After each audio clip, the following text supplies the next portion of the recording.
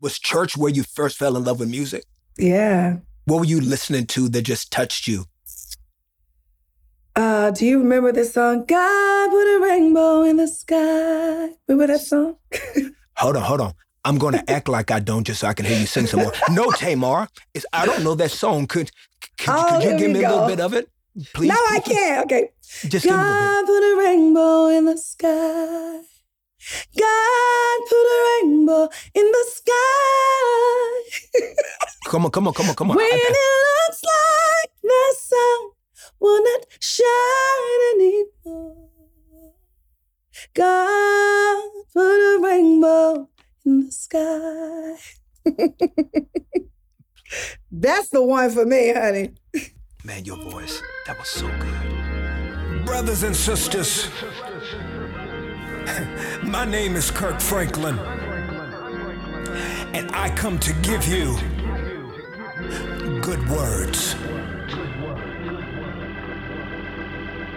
Let's go. Today, this is family. Oh man, listen, she's incredible. She's a triple threat. I've worked with her as a singer. I've worked with her as an actress. I've worked with her giving out coats and giving out clothes. I mean, she's just a beautiful voice, a beautiful spirit, larger than life personality. Everybody knows her. I mean, she's the baby of the family. You can tell. I mean, you can tell she mass spoiled. You can tell she mass spoiled, and she love it too. She's dropped Grammy-nominated albums, Emmy-nominated television hosts. I mean, she's just a superstar. And in life and through her NAACP-nominated podcast, Under Construction, she has committed herself to sharing her journey throughout mental health, self-improvement, faith, and motherhood. You know, I really don't have enough paper to just really to show y'all how big her life is. But you know what? Today I'm talking to the homie. Ladies and gentlemen, show some love for Tamar Braxton.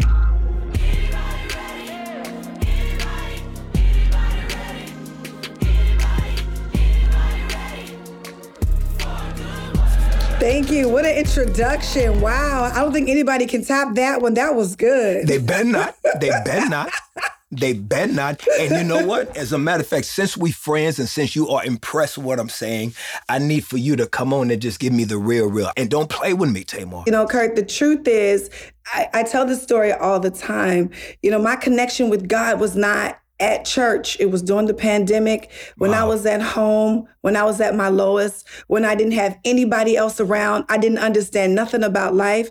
And the only person who could help me was God. That was it. At the end of the day, you know, I am nothing without God. And he reminded me of that. What did he do? Nothing. What did he do to remind you? Well, he showed up. He showed up as God. I feel like I really, honest to God, given up on every single thing, including myself. And I promised myself a long time ago I wouldn't do that. And he just reminded me, like, look, I am God and you can't do without me. This is my life anyway. Since there were millions and millions of people that were feeling that these last 2 years too, if you are comfortable, just give me just a snapshot of what a successful celebrity that looks like she has it all to so many millions of people. What did that dark moment look for you that became the canvas for God's greatest light? Foggy. I didn't even really recognize myself. I didn't really know myself. I've gotten, so far away from who I was and who I was comfortable being. Sometimes we get so caught up in our jobs and the public and their perception that you kind of lose yourself. And I totally lost myself. I had forgotten completely who I was. And, at the end of the day, it was just something that I couldn't do anymore. Yeah, I couldn't play that game anymore. It was a part that I was playing, and it was very heavy. And I just couldn't sustain that role anymore. I wasn't willing to. My spirit didn't want me to. First of all, let me say, this is what I needed to be able to know how to go right. Yeah. You see what I'm saying? You so busy and you so big and popular. I couldn't even get your behind on a phone to even tap. This is what I need. So in front of everybody, this is what I needed to know. Like, thank you for this. This is the ingredients to the cake, right? Yeah. This is your story. But for people that don't come from our world, right? And for people that don't know our language, just help them if you can, sis. What does God showing up look like for you? Me being here. Let's start there. Let's start there. Give me some more elaborate on that. That feels good. No, really. Me being present. Me being able to tell the story. Me understanding where I was and not being ashamed. Today, that's God showing up. Me being able to accept myself for who I am and all my flaws and take it or leave it, It really is that. It really is that. And me doing the work. Say that again. Me working on myself. Me doing the work. Me working on myself. Yes. Me wanting to get better, being better, making different choices, being a better person, making different decisions because they feel better, The decisions that I was making before got me nowhere, Why is that the hardest job, Tamar? Why is the most difficult job us? Because we don't want to change. We think we know it all, We love being Tamar or Kurt or, who people think we are. That role that we give ourselves. Because, really, honestly, truly, no one gives us those parts to play. We actually assign ourselves those positions, That is so good. Yeah. I know this answer for me, but I'm asking for you. Do you think it is because sometimes our real selves are really the hardest to live with? Yeah. Yeah. I didn't know what it was or what it meant to show up for myself. To stand up for myself. Okay, so everyone has seen, I'm sure everyone has seen me on Braxton Family Values, the loud, the boisterous, baby sister who always gave her unsolicited advice and everybody's business. And as soon as you talk about Tamar, honey, I'm on the defense. And I'm on the defense because I didn't want people to find out that I was truly hiding. What were you hiding? I was hiding all the pain, all the suffering that I have endured, throughout the years of being domestically abused. And I didn't want people to know. I wanted everybody to think I was hard and, I'm not this softy and you're not going to break me down and blah, blah, blah, all this. It was a shield. It was a shield that protected me from nothing. Yeah. And sometimes even protects us from us. And it protects us from the us that needs to get healed, right? Yes. Yeah. And see, that's why people love you though, man, but because you are so real. Where does this thing come from for you where it's no pretense? It's, as the youngins say, it's no cap. Where does that come from for you to be that comfortable being that real? You talking about now? Well, or just overall? Always, that's always been there. To a certain extent, I think, to a certain extent. I would tell everybody else truth so no one will ask me about mine. And I'd be so loud about it, because like I said before, I was pretending to be happy. I was pretending to be, I'm just going to tell it like it is, just to throw everybody off from all the healing that I needed to do. The truth is the trick of the enemy made me feel like I was healed and wasn't nothing wrong with me. It was something wrong with everybody else. So why do you think it is important for us to be vulnerable like the way that you are? Like you are leading this charge of vulnerability for so many people even now.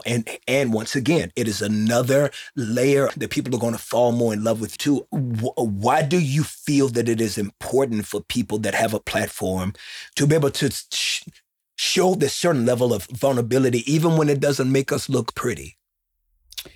Well, I hate to say this, but it's almost like the wave of social media has destroyed the real life, It's all cap. And everybody feel like, you have to look a certain way. You have to be a certain way. Let me tell you something. I'm going to tell you a real story. I've been on social media so long and watching everybody on social media. Do you know that I thought I wanted BBL? For those that are a little bit older and some of the senior saints, can you break down what a BBL is? I'm 45. What I need a BBL for? But can Where I'm going? Let the people know what a BBL for a those. A BBL is a booty shots. Where am I going? Tamar, tell people what do booty shots do? The booty shots is what gives the females like the silhouette basically of an ant. You ever see? They do look like ants, though. They look like ants, okay? Like ants, you have this big old booty and you got these little skinny little legs. It's giving very much ant life. It's a bug's life. So then why do you not want to look like an ant anymore? Because that's not who I am. That's me putting on another facade. That's me putting on another face and I got to keep up. It's too expensive. And I can afford a BBL, praise God, but it's too expensive spiritually and mentally for me to live that way. That's not who I am. Who am I pretending for? That's beautiful. That's beautiful. To do what? Oh, I know what I'm pretending to do. I'm going to put on this facade so I can bring more fake people into my life so I can feel a certain way about me that's not real. Oh, okay.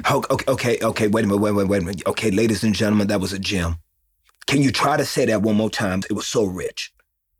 I don't even know what I said. Oh, when I said, I'm going to pretend so I can attract more fake people into my life. Ooh.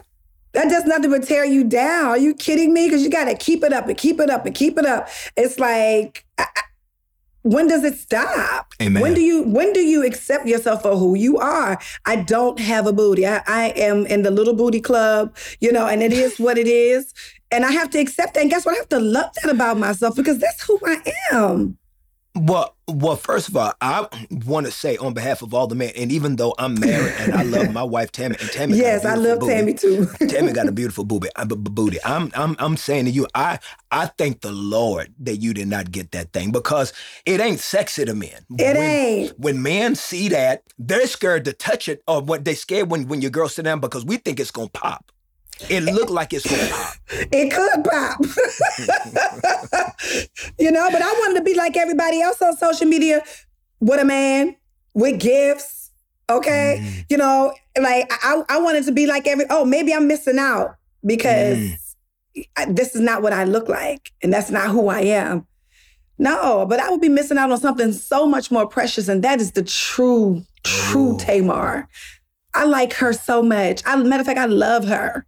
How long have you loved her? Oh, a good 8-9 months. Wow. So she's still fresh in the family. She's fresh, yes. When you first met this new friend of yours, this new spirit of yours, this new Tamar friend, when did you know that she was the one? Like, what was it about her over the last 8 months that she's been able to hang out more? She's happy in any situation. She's not going to pop off. She's not going to let nobody bring her to that space because she loves herself too much to go there. She's only going to let her voice get to a certain range and octave, unless I'm, hanging out and, laughing with my friends. It's none of that. She's going to take care of herself. She's going to love herself. She's going to watch the people that are around her. She's going to make sure she's not in toxic environments. She doesn't want to be associated with anybody toxic or anything negative. She's amazing. Does she ever want to date again? She wants to get married again, She want to get married again? Yeah, I feel like I am a wife, not a girlfriend.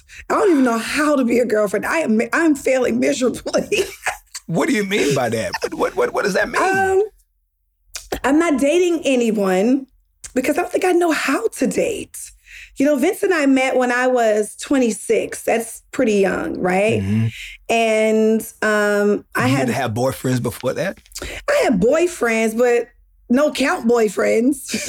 Really? Yeah. Yeah. And you were a star, though. Like even when you were young, you were a star, and you didn't have any. I was a ghetto superstar. See, what happened was, What does that mean? What does that mean? I was the younger sister of Tony then. You know, like industry people knew who I was because, I had been singing background and I had, records and things like that and was writing for people. But like, not until Braxton Family Values did people really pay attention to who I was. People didn't know. So when you say that you don't know how to date and that you don't feel like that you got some dating skills, like, do you mean that you feel awkward? Like, do you feel like you don't know what to say or like you don't know how to sit?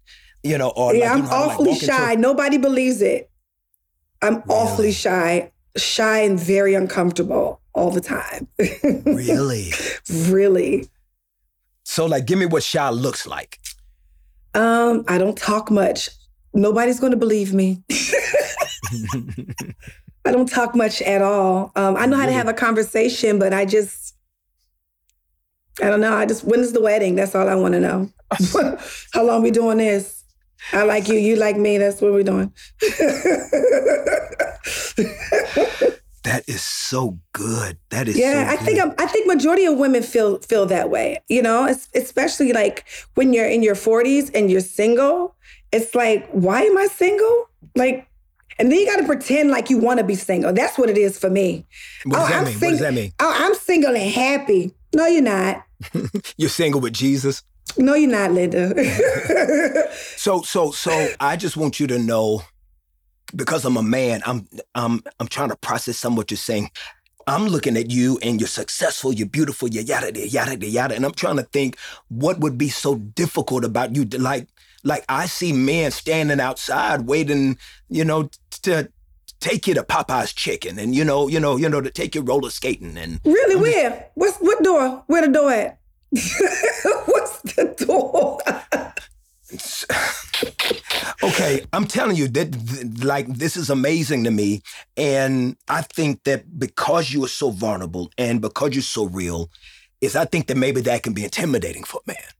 Okay, I can accept that. Yeah. And I think that when I meet gentlemen, they expect a person that doesn't exist anymore. Does that make sense? I like that. Yeah. It's a brand new Tamar, and that other one is not showing up ever again. She's gone. So the Tamar that we saw on the reality show that you created. Yeah. Congratulations.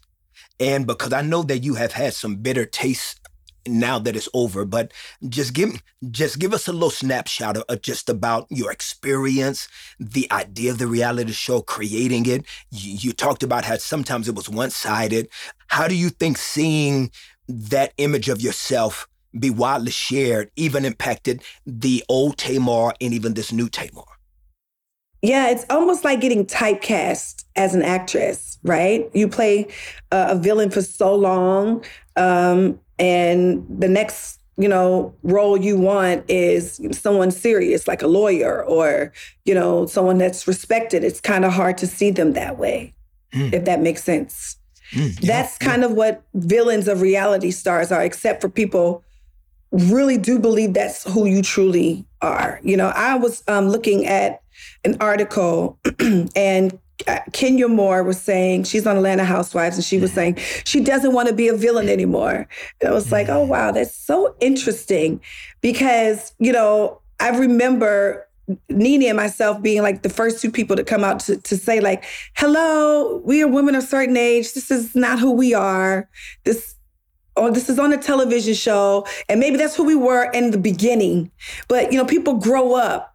People have different experiences that, makes them want to change their lives, And I just feel like in the reality world, that's something that is really, really hard to get away from, Even in my television now, I think people expect this rah-rah Tamar to come.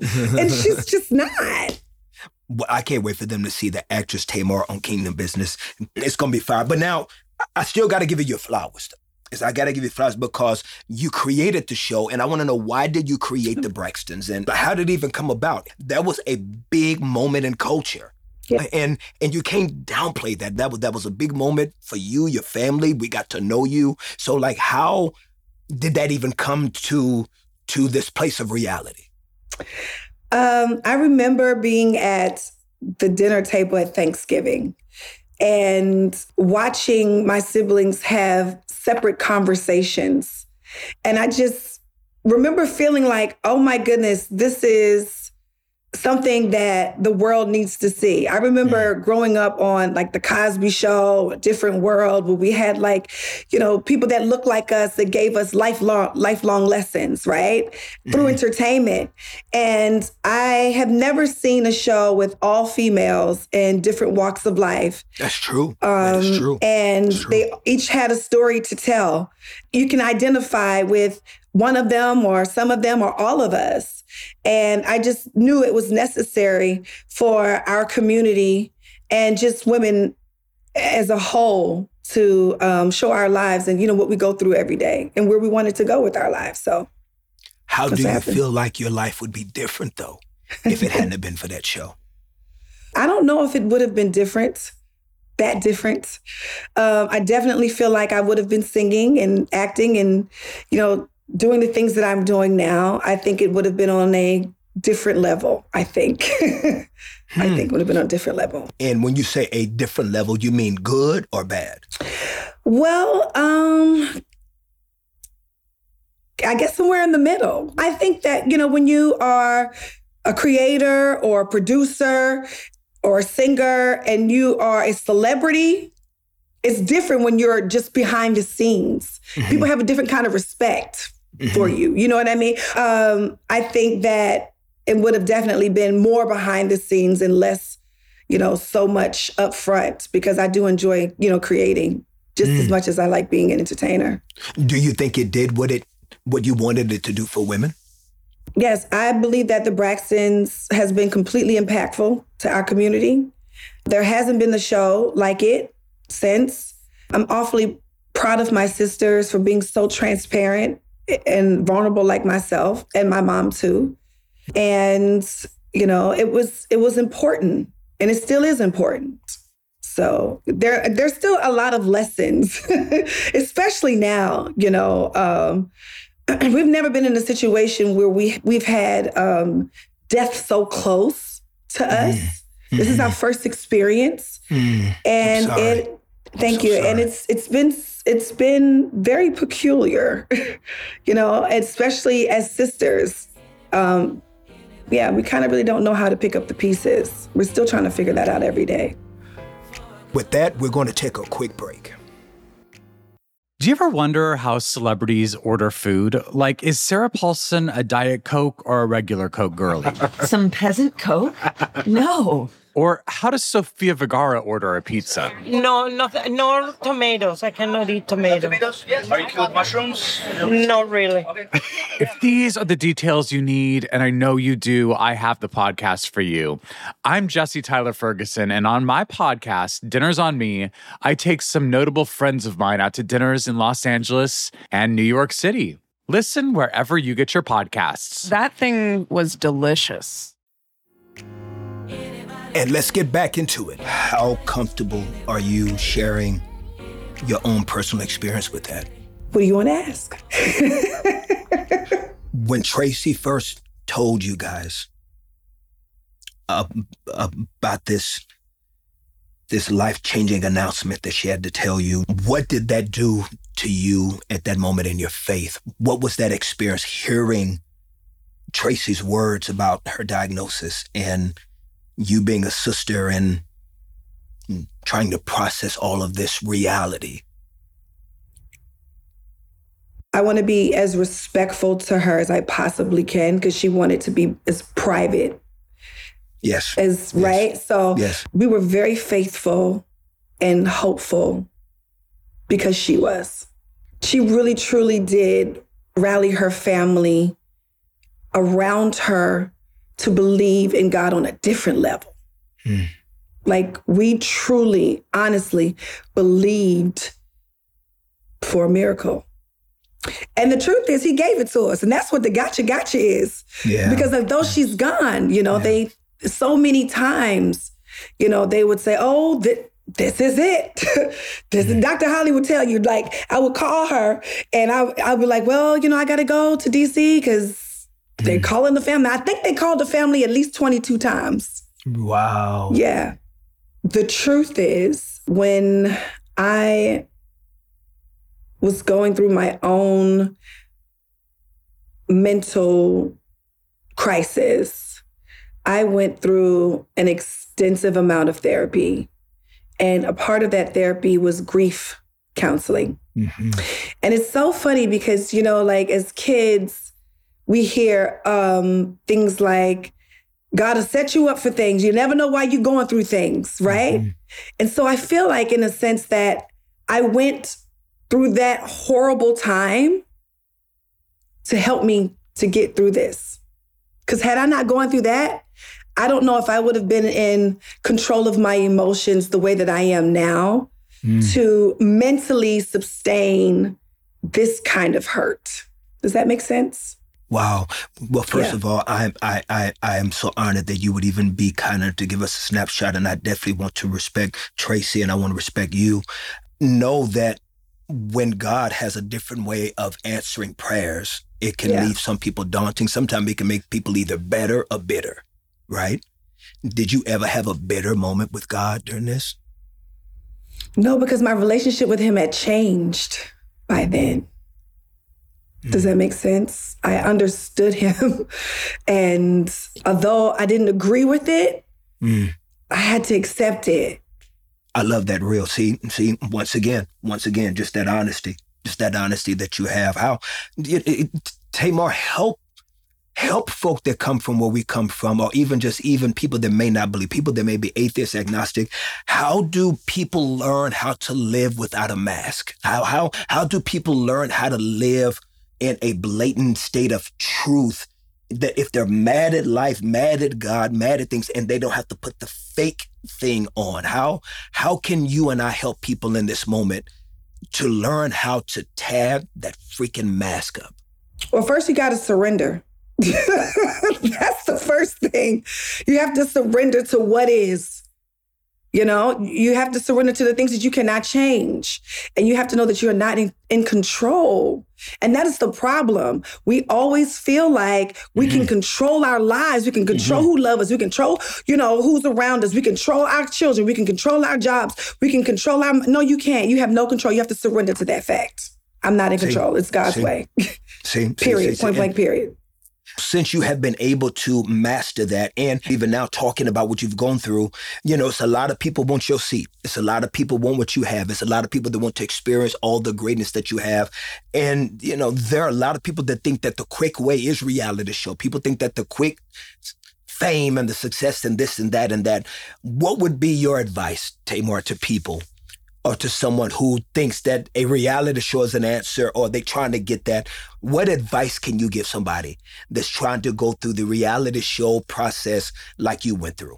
Well, I don't want to sound like a hypocrite and tell people, oh, don't sign up for a reality show. But I do want to say this. When we first started 10 years ago, the reality business was not what it is now. What does that mean? It wasn't us people throwing glasses in each other's faces. It wasn't the stereotype of angry Black women. It wasn't, you know, the unresolved matters of friendships and families.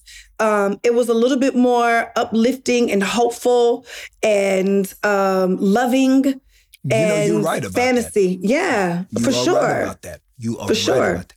How do you feel about those shows? Well, as a producer, I feel like it's lazy. Sorry, I said it. It's lazy. It's lazy television. Because the lie is that this is what we want to watch. It's not true. It's not true. That's what we're told. Wow. But that's not a fact. You know? Did you have producers back then did they ever try to get y'all to go in that direction a little bit? We did. At the end, it was straight foolery. Foolishness. And that's why it had to end. And is that those behind the camera that really try to push for that? I think not the camera, those behind the desks. Right. that don't even really watch reality TV or know Black people for real, or family. How about that? Yeah. Like we get to a certain point where, you act a fool, a plumb fool with your friends, but you still have some respect for your family. We still act a fool with our family, but that's a fine line. You know what I'm saying? And so I always felt that wasn't taken into consideration. Like I always felt that in the end, we were looked at a caste. We was looked at as a caste instead of family. And that was my biggest problem. Yeah. Do you think there's a healthy way for folk nowadays to do reality TV? Yeah, I definitely do. Number one, let's talk about the truth. Let's talk about things that are really happening in our community. Let's talk about, how we are definitely not looked at or being paid as our counterparts. We're not. We're not. We're not. So when you hear about the Kardashians getting certain amounts of money for their shows, and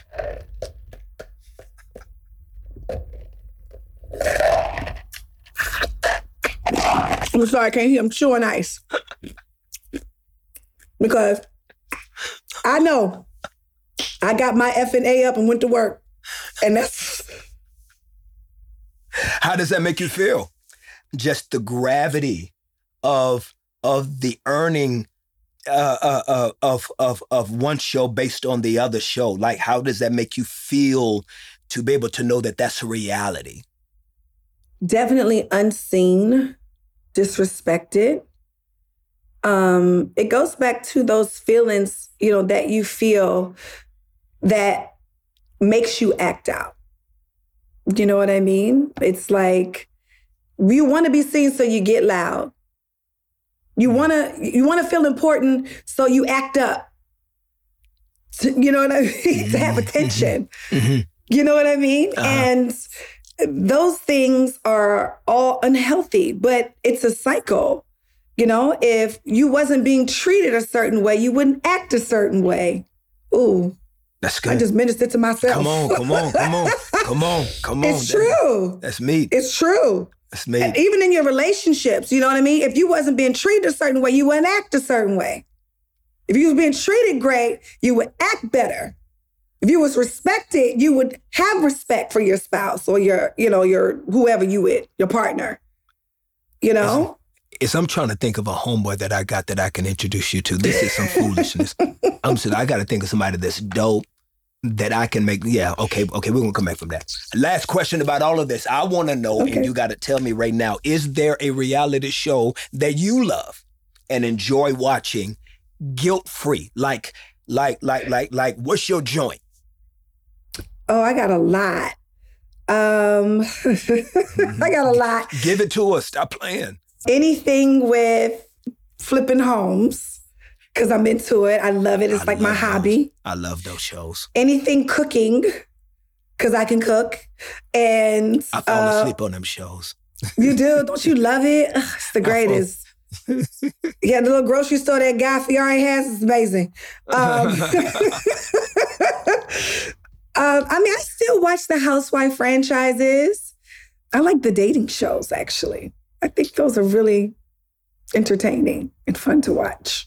What do you like about the dating shows? Because you can kiss everybody and nobody judge you. Is that what you want to do? You want to kiss everybody, nobody do? Maybe, I don't know. It's not. You're so funny. You're funny. I love your voice. I love your humor. I love your beats. I love your timing. And so like you just have all of this drip about you. What are some of the ways that you've worked to create your own narrative after being misrepresented sometimes? Like how did you do that? I make different choices, and I also make it a point that your experience with me, you walk away with a different perspective, and I feel like we have that choice as people. You can either make a choice to have someone walk away with the perspective of you being a total jerk, a butthole, or you can, let your experience with people be pleasant and kind and fun and happy, and grateful. And that's just what I choose to do because that's what really, truly makes me happy. That side. That's fun. Now, do you love it, though, when you get a chance to also be able to help people, like even conversations like mental health, right? Like your courage and what you've talked about, even the things you've gone through, I've gone through them myself, Really? I never knew that. You didn't know that? Oh, sis. No. Sis, I have. This is what I believe. Let me share this with you. I believe that every creative has high highs and low lows that they have to deal with that. And it's not an elitist statement, but it's something that we deal with more than what people would ever realize and understand. That's why I think that for creatives, certain vices are always common to us. You know what I mean? Yeah. Whether it's drugs, whether it's drinking, whether it's sex, whether it's, struggles with suicide. And one of my mentors told me this years ago, and sis, you're going to love this one, sis. You're going to love this one. He said that creatives most of the time are living in a place. Watch me. They live in a place that's not yet created. Okay. So they have to spend their time, like when you see something like the Apple computer, somebody had to create that. And so to create that, you have to go to a place not created. That's why a lot of creators don't do well with reality. We are more comfortable in that place that's not yet created. Yeah. And that's why most of us don't know how to do normal. We don't know what normal is. And again, it's not an elitist statement. And so when we come back to normal, depression and anxiety, like think about it. Every time you finish a big project, don't you often crash? Yes. Yes. Yes, it takes so much, right? How did you come to the courage of accepting that this is a beautiful cross that you have to carry in your life? This space of depression and anxiety. I don't allow it to be bigger than me. I put it in its place where it's just a part of me, It doesn't control my life. It doesn't control my day. Now, there are times when, it's a struggle. It's a struggle to get out of bed or to put a face on or to comb my hair because I just simply don't have it in me because I don't have any strength left because I used it somewhere else. Does that make sense? Yeah. But I don't allow it to take over my life. I allow myself to feel and be in a moment, and then I get up out of there. Can you walk me, if you don't mind it, only for the sake of helping? Is because this is a big space that people are embarrassed and they feel the shame. I want to talk about it. That's why I wanted you to know that your brother deals with it. Well, that's amazing. I never knew that. I do. I think the problem is that, the people who are definitely more comfortable talking about it have to normalize it. Make it a normal thing. Amen. Because, we have been shaming each other so long and having jokes and teasing each other so bad about mental health or making us feel bad about something that is normal. Yes. And then it's normal because it's 1 in 3 people. Yes. That's about right. It's what, 4 of us on this line? Yep. 2 of us. It is what it is. Do you mind walking me just a little bit, just through some of your mental health journey? Was there an experience? Was there someone that told you what it was? Like, how did you get to the place of now, as a powerful woman, owning the power of it, that you were able to understand the language? Okay, this is what it is. I think it was too much of the fog. The fog had gotten so thick. And I think people with mental situations, I'm going to say that, know what that fog feels like. Like you can't find your way out. It's that one time where you can't figure it out. Because the other times you're able to, sometimes by the hair of your chinny chin chin, is able to get out of it and figure it out. It's that one time that you can't. That you have, in that moment, you have to make the decision to get help. Was getting help hard for you? No. Really? Because no. No. Okay, so now you got to help me and others with that. Why was that not hard for you? It wasn't hard for me because I knew that it was no other way. Listen, I couldn't fake it anymore. It was either get help or give up. And I have an 8-year-old son that, throughout all of these things, had I not gotten help, he would have been without a mom. Because in my mind at that time, I was so ill, I felt like it was better for him to be without me. And that's a lie from the devil. It's a lie. It's a lie. You mean that you got to that point? Oh, yeah. I'm not good enough for him. I'm not good enough for anybody. I don't like anything about myself. I don't like my life. I don't like my job. I didn't like my home. I didn't like anything. I was estranged from my family. My relationship was in shambles. Everything started to fall apart because I was trying to pretend every day that I had Tamar put together, and I didn't. She was a mess. Okay. So then why didn't you give up? I didn't give up. Ooh, I ain't gonna start. Oof, I can tear the sheetrock off this place. I didn't give up because God woke me up. And he was like, get up. And I remember being in the hospital, and it was just as clear as it was while I was in the fog that this was the right decision that I was making. The right and the only decision was to surrender because I couldn't do it anymore. Who was the person closest to you that was able to also walk through that with you? Now you tap dancing on the pond because my fans ain't gonna like this, but because the truth is... Come on, River. Help us. The truth is, believe it or not, it was my ex, David. He really, really was there for me in the beginning. He really, truly was. Like, he was being the partner that he was supposed to be at the time.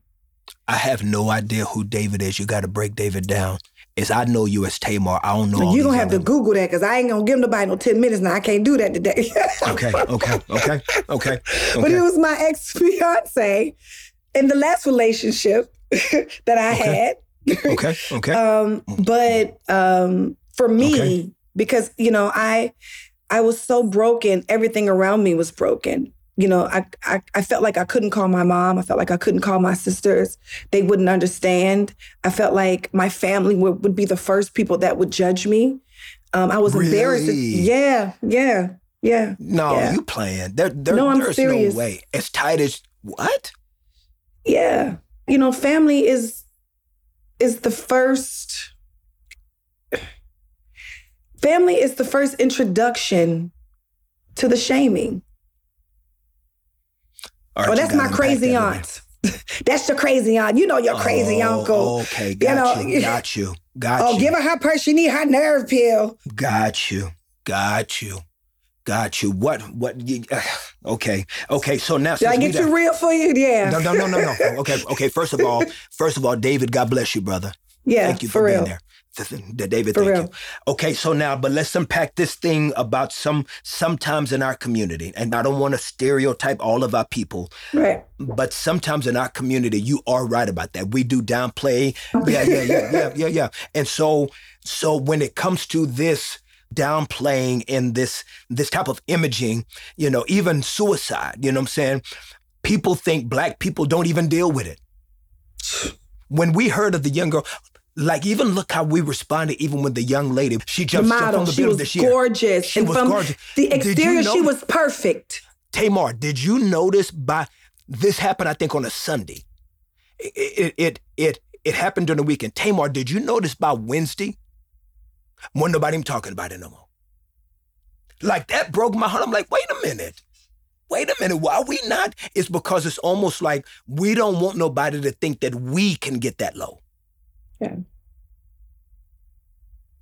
So where do you think this comes from? This this downplaying, this denial that we have of mental illness. Like, it's almost like Black people can understand a sprain in the ankle.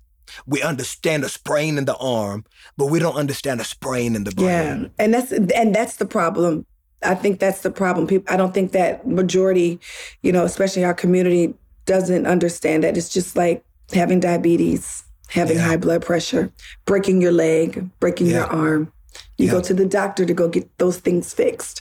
Well, that's how I look at therapy, Since we know that some churches have been so silent throughout the years about mental illness, and we don't really address it, we don't even include it because we think you can pray everything away. We think we can shout everything away. We can speak in tongue everything away.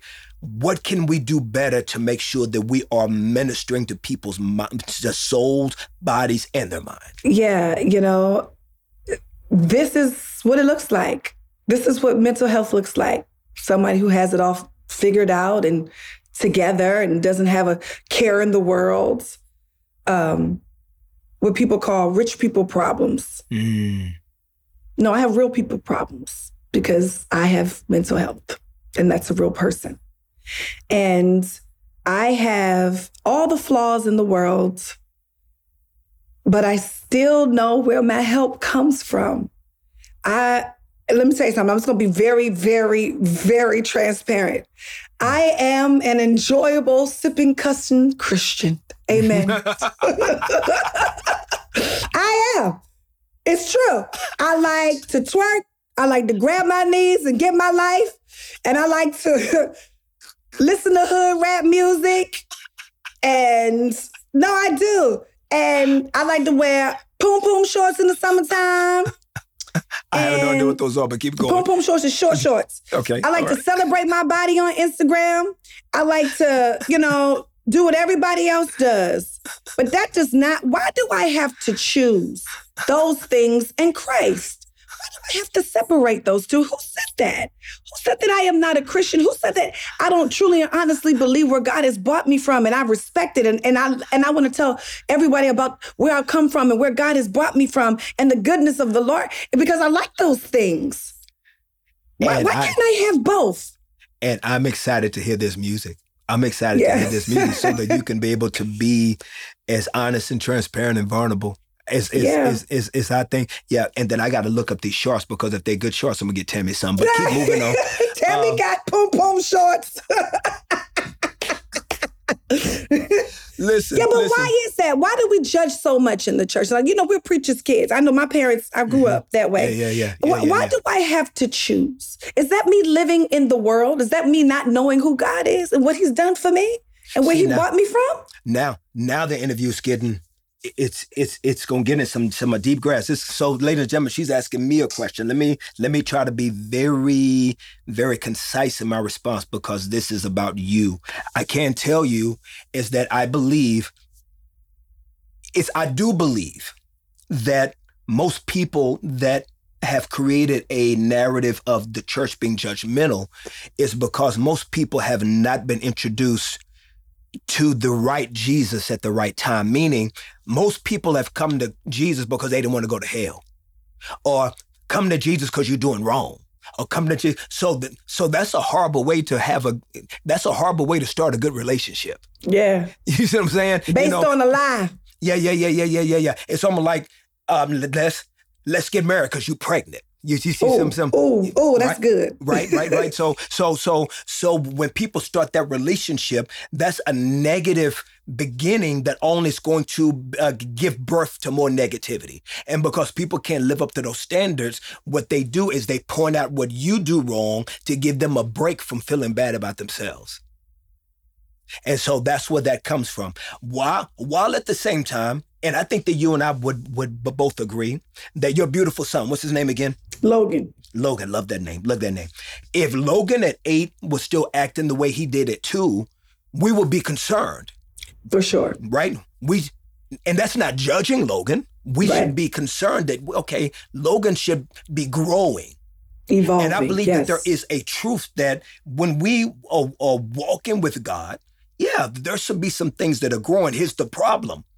I do not have the right to tell you at what speed you should be growing. I do not have the right to judge the speed that you should be growing. That's the problem. And growth should not look the way I think growth should look like. Growth should look the way that you and your daddy, your spiritual father, are having y'all's relationship, right? Yeah. And growth should look like that should be. For example, when I first got married, I was 26 years old, and you know what I had a problem when I first got married, Tamar? What? Looking at women's booties. I looked at women's booty. Listen, I'm a fan of a woman. That's what you're supposed to do at 26, saved or not. And that's the problem. What is that, saved or not? Saved or not. Oh, okay. I thought it said saved or not. No, well, saved or not. True, and that is the problem. And this is why we have mental health issues. And this is why. Because we feel like we have to hide one part of our lives to have this facade to people to accept us. And I do agree with what you're saying. I think that what I'm saying is that at 52, if I was still looking at booties at 52, well, around my wife the way I did at 26, there should be some growth. Yeah. And how I respond to women. Dak, I shouldn't respond to women the way I did at 26. And I think that that's what I'm trying to say, is I think that the context of what you're saying is what I'm trying to focus on more. People have made themselves God's oracles. And that's the challenge. Is that I'm telling you at what speed and what pace you should be maturing and growing. It's because, that becomes problematic. It's because I'm not him. I'm not your spiritual father. Ooh, does that help a little bit? It does, sort of. Okay. Give me a little bit more. Give me a little more. Tell me how you feel about what I'm saying. This is a dialogue. This ain't a monologue. And I'm not. No. And I'm not perfect. So like school me to tell me your thoughts. I agree with you, but I think people are tired. People are tired of feeling like they have to choose. And the truth is, a lot of the old school church folk make us feel like we have to choose. Like I can't have this life and love God too. That's not true. I feel like it's the trick of the enemy. Yeah, I think I understand what you're saying. When you talk about choose, you're talking about choosing a life that you can have fun. Is that what you're saying? Yeah, yeah. You gotta hide your fun. You can't go to the bar. You can't what? Now I understand what you're saying. Oh no. I agree with you that come to Jesus so you can live a boring life. No. Me and Tammy turned up. What I thought you were saying is that nothing about me has to change. Oh no. You gotta change. You gonna change. Okay. You gonna change. But I'm going outside and I'm gonna love the Lord. Okay. Yeah, no. And I want you to.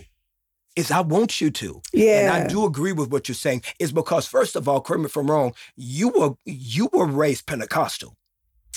Well, my siblings who were older than me were. By the time my parents had me, they were United Methodists. Oh my gosh. Yeah. How'd y'all go from Pentecost? Wait, what?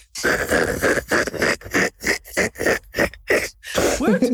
Now, my mama gonna have to come on your podcast next and she can break it down. But just give me just a little bit of that, but because that's I wasn't there, Kurt. I don't know. I wasn't there.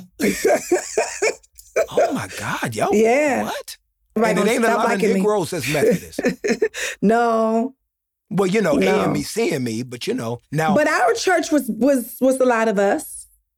My parents' churches, there was a lot of us. Were y'all AME or CME? No, we were United Methodists. And we read our hymns from the book. And that's mainly white folk. Yeah, but it's a small percentage that have black churches. Small. Which one in your life, looking back, have you enjoyed the most? Being Pentecostal, your Pentecostal experience, or your Methodist experience? I like the structure of United Methodist, but I definitely like to shout. So I love that from Pentecostal. You like shouting? Oh, yeah. I give Taffy Dollar a run for her money, baby. Yeah. The little dialogue that we just had a minute ago that had some little meat on it, just talking about, why do we judge and why can we can't, why that it was so meaty. I know you would probably put that in the category of religion versus relationship, wouldn't you? Yeah. How did you come to that type of ideology? Why, like, who shaped that in you, where you saw a difference in religion versus relationship, and just help people who, once again, who may not be from our world, help them understand what that means? That was recent for me as well. Really? How long ago? Yeah. Like a good year ago. Yeah. Really? Yeah, really, really. Everything that I was doing, you know, my walk with Christ was traditional. It had nothing to do with my own experience. It had everything to do with what I was taught and how to love God and how to trust God. But now it's way different. It's like, oh, my conversations with him are very personal and very real. And it's different now because it's he and I. It really, truly is he and I. We have a real relationship. Like, that's my boy. It's like that. I know. So you and Jesus cool now. Young. Where I'm going without him. That's your guy. That's my guy. That's your guy. Okay, so how has your new understanding of your mental health and the needs of it, like the needs of your mental health, how has that impacted the way that you engage with your faith? Like, do you see them as separate or do you see them all together? I want to make sure that I'm understood by the person who feels like if they don't have a relationship with God, then they can't get better. Because sometimes it's together and sometimes it's separate. And it really, and I think it really depends on how much God needs you to understand in that moment. If he really feels like you can handle both, then it'll be both. If it's a situation where he really needs you to understand and get better and seek help and not feel judged and, you know, really go along with getting the help and being serious and steadfast with it, then that's when it's by itself. So what advice do you give someone struggling with shame around mental health? Because it's hard to tell people not to care, right? When there's so much care in the world. I would just say, just picture yourself having everything you've ever wanted. Everything you've ever wanted, no matter how big the thought is. That's what help looks like.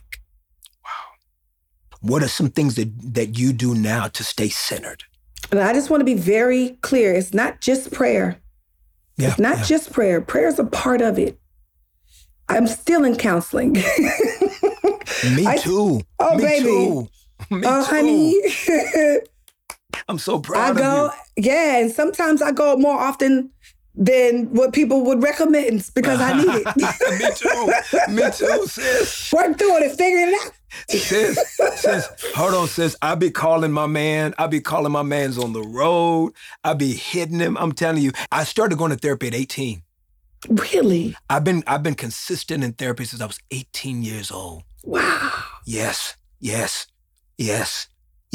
I probably, like you, probably do it more than I should because, again, you know, I didn't have a dad. I didn't have a lot. So, you know, I also go sometimes just to get, just some help. To get a different perspective. Because there's the man thing, then there's the black man thing, you dig? For sure. And so I just want to know, okay, so from you, it's prayer, it's therapy. Is there anything else that you do? I check in with myself. I have pillars that I am not willing to put down or act like it's not there for people or for a job or anything. You know, I'm not going to do that. Have you ever had to say no to a job just for your mental health? Yes. Like, I'm not doing a reality show about my life anymore, about you're not coming into my bedroom, you're not following my kids, or people can judge my kid or, you know, like, no, it's not necessary. It's not necessary because I know that once those comments start rolling in and people's opinions, here we go. Here we go. And it's a no. Can you help me with that one, sis? I'm not gonna lie to you, sis. I'm gonna keep it a buck. Every time I say I'm not gonna look, You do? Every time I say I'm not gonna look at comments. Every time I say I'm like, man, you know what, Jesus, this for you. But then, you know, do you have any advice for me? Well, you know who you are. You know exactly who and whose you are. So they shouldn't even be able to penetrate. It doesn't even bother me. I am so secure and safe here. I need you to hug me real tight one day so I can get that on me. Because really? You really care? Really? Once again, come on. It's like Kanye West said in one of his greatest lines, we're all insecure. I'm just the first to admit it. Is I think the creators, because sis, come on. We spend hours in the studio, hours in front of a camera like you do, and then you put all this vulnerability in front of people for them to judge it. Yeah. For them to buy it, right? For them to respond to it. That is a vulnerable place. That is a vulnerable place to be in a studio 7, 8 days, not sleeping and brushing your teeth. Come on, You've been in the studio. As a matter of fact, I remember a 22-year-old girl that came to the studio in 1999. I was working on a soundtrack, and a 22-year-old girl came in. The level of fear that you had. Do you remember that moment? Oh my God. I can't believe I got through it. I barely got through it. And that's that shy Tamar I'm talking about. Tell me about that moment for that shy Tamar. Oh man. First of all, I was incredibly intimidated because it was you. And I wanted to work with you forever. I thought you were amazing and phenomenal. And I didn't think I was good enough. I knew I could sing, but I didn't think I could sing. I didn't sing like a gospel singer. You know, yeah. I didn't want you to compare me to my sister because I knew we could both sing, but we were different kind of singers. And it was that. It was that for me, you know. When did that Tamar grow up? I think what attributed it to those feelings that I had then was because I was Tony's sister, and I was expected to be a mini version of her. Because artists was different back then. Like artists who had big personalities and big voices, all you saw was the big voice. Like a lot of people don't know my good sis Whitney had a big personality like me. Maybe even bigger. Yeah. But all you saw, really was her talent and her voice. Yeah. And I think by the time I came on the scene, it was accepted to have both. Yeah. And it was okay. And so I think that is when I started to regain confidence and, just the wherewithal to be me and accept me. And the truth is, not until I accepted myself for who I was, is when things started popping off for me. Yes, not a moment before. Yes, it did. And I got to work with you first. Yes, you did. I got to work with you first, and it was so fun. And just this level of honesty during this, man, I cannot thank you for just walking us through this truth, your truth, having 100 conversation about so many things that can help so many people. Knowing the fact that you still want to love again, I think is beautiful. That you love Logan, and that that you have real conversations about what you've gone through and what you've experienced, and the fact that you still love music, you still love Jesus, you still love your faith, and that you are this courageous woman looking at depression and anxiety, and you're looking at them, and they are not leading the narrative, but you are. What do the next 5 to 10 years look like for Tamar? Let me look in my crystal ball. Call me now. I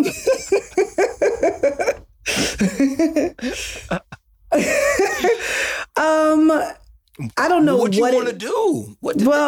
Tell us what you want to do. In the next 5 years, I definitely want to keep healing and stay under construction, stay there, like live there, and staying there, and hopefully, find my divine.